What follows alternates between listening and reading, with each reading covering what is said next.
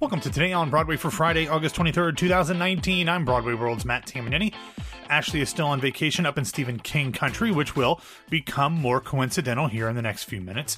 And James is seeing Make Believe at Second Stage on Thursday night, which is also a bit coincidental in its own right, because yesterday the company announced that it would be extending the play by Bess Wohl by a week.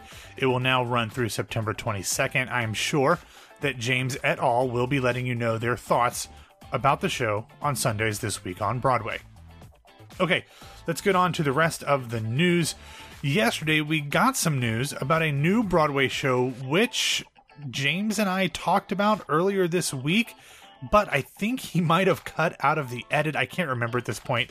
I have about as much memory as I do hair these days. But anyway, the Olivier Award-winning clown show, Slava's Snow Show, will be coming back to Broadway for a holiday engagement from November 11th through January 5th at the Stephen Sondheim Theater. The show was last on Broadway for the 2008 holiday season. Now, if you're unfamiliar with this show, which seems to tour widely during the holidays, it is a group of Russian clowns, literally Russian clowns, that have a variety of bits all centered on snow. It originally debuted at the Edinburgh Fringe Festival back in the mid-90s and has been seen across most of the country, if not the world at this point. In fact, it made a stop here in Orlando back in February of 2015. Let's just say that it wasn't the worst thing that I've ever seen. But, anyway, I'll throw my Broadway World review into the show notes if you're curious enough to read it.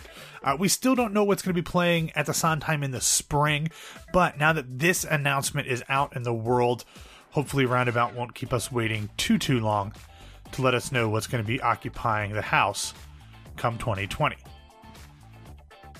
Next up, to something just slightly less horror-inducing than Slava's Snow Show. On Thursday, our friend Mark Hirschberg reported in Forbes about something that I had mentioned earlier this week that James may or may not have edited out, who can tell anymore. But that is that Ivo Van Hove is collaborating with Curious Incident of the Dog in the Nighttime Tony-winning playwright Simon Stevens to bring a stage adaptation of Stephen King's The Shining to London's West End before coming to Broadway.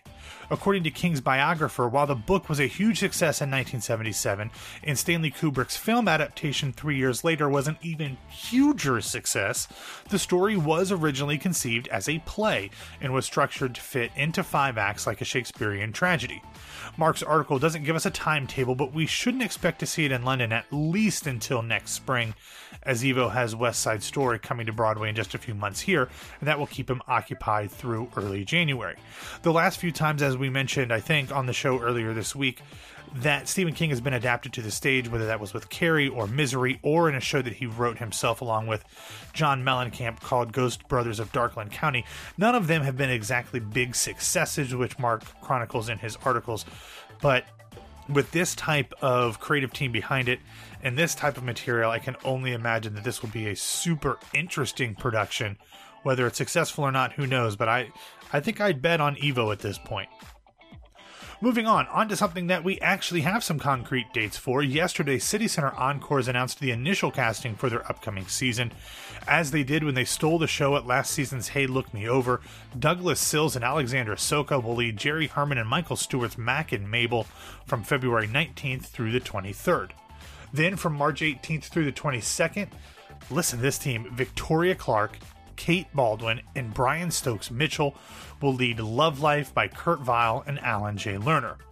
We already knew about the third production of the season, and that will be an updated, thoroughly modern Millie, directed by Lear de Bessonet and starring Ashley Park from May 6th through the 10th, but we also learned that Camille A. Brown will be choreographing.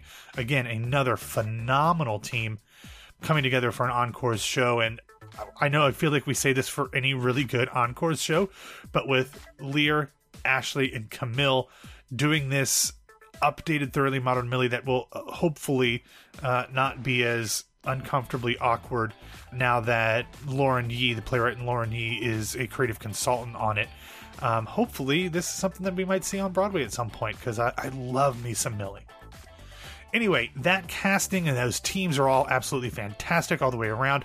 But another fantastic thing we learned last night when Michael Riedel broke the news in the New York Post that Gerard Alessandrini will be bringing Forbidden Broadway back to New York in less than a month.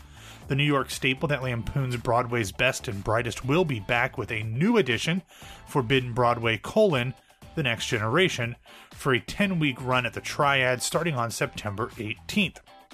The show will apparently set its sights on Bette Midler, the Cher Show and the Tina Turner musical, King Kong, Lin-Manuel Miranda, the current revival of Wokelahoma, Dear Evan Hansen, and one of its always traditional favorite targets, Disney musicals.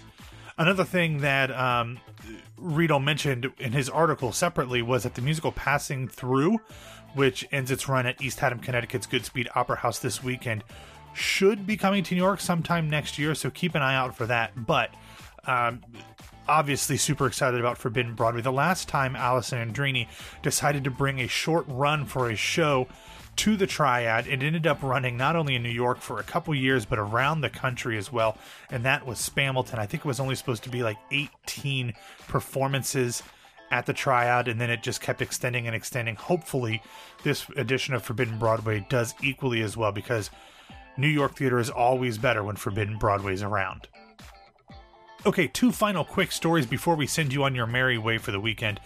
But first, the York Theatre announced its 2019 Musicals and Mufti slate, and all 3 of the shows will be by Cole Porter. We will be getting 50 Million Frenchmen from September 28th through October 6th. Then The Decline and Fall of the World is seen through the eyes of Cole Porter from October 12th through the 20th, and Panama Hattie from October 26th through November 3rd. You know, I feel like this is a lot of work for the York to put together their whole season just to support Harry Connick Jr. - a celebration of Cole Porter live on Broadway from the Nederlander Theater, but who am I to judge? Everyone loves Harry, so. And speaking of that, I've heard some rumors about Harry Connick Jr. that if they come out, you'll know exactly what I'm talking about. But that would be a really interesting bit of razzle-dazzle that I'd like to see. Anyway, finally, in kind of a weird story to actually just hear the words come out of my mouth, but yesterday, Signature Theater announced casting for Anna Deavere Smith's Fires in the Mere. We already know that Saheem Ali is directing the show from October 22nd through November 24th at the Signature Center, but it's just so weird because normally Anna Deavere Smith writes and performs all of her own shows all by herself, but in this case, Michael Benjamin Washington will be the performer bringing this revival off Broadway. I think this is really interesting, just that there's someone other than Smith and that it's a man doing the show.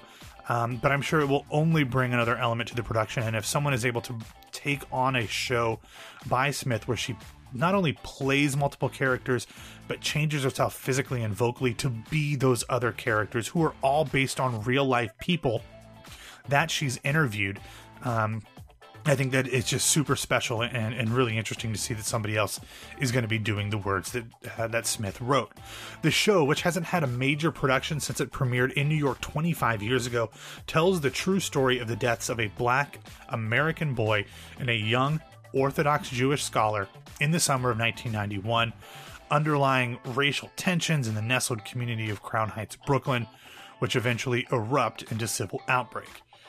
Obviously, this is a very timely story and one that I think will be very poignant, and I would not be surprised if it ends up running a little longer than is originally scheduled. But the initial run of the show is only $35 thanks to Signature's ticket initiative, so you can get those tickets now. I'm very excited to hear how this is, and I might just need to figure out a way to fit this into my schedule in November. But anyway, that's all the news I've got today. Thank you for listening to Today on Broadway. Follow us on Facebook and Twitter at Broadway Radio, and you can find me on Twitter and Instagram at BWWMatt.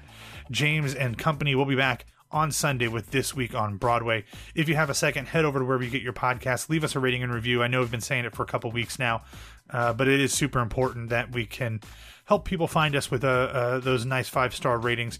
It means a lot to us, and I know it'll make James feel better. So if you can do that, spare us some time before you head into the weekend. It would be much appreciated. Have a great Friday, everybody, and we'll talk to you again on Monday.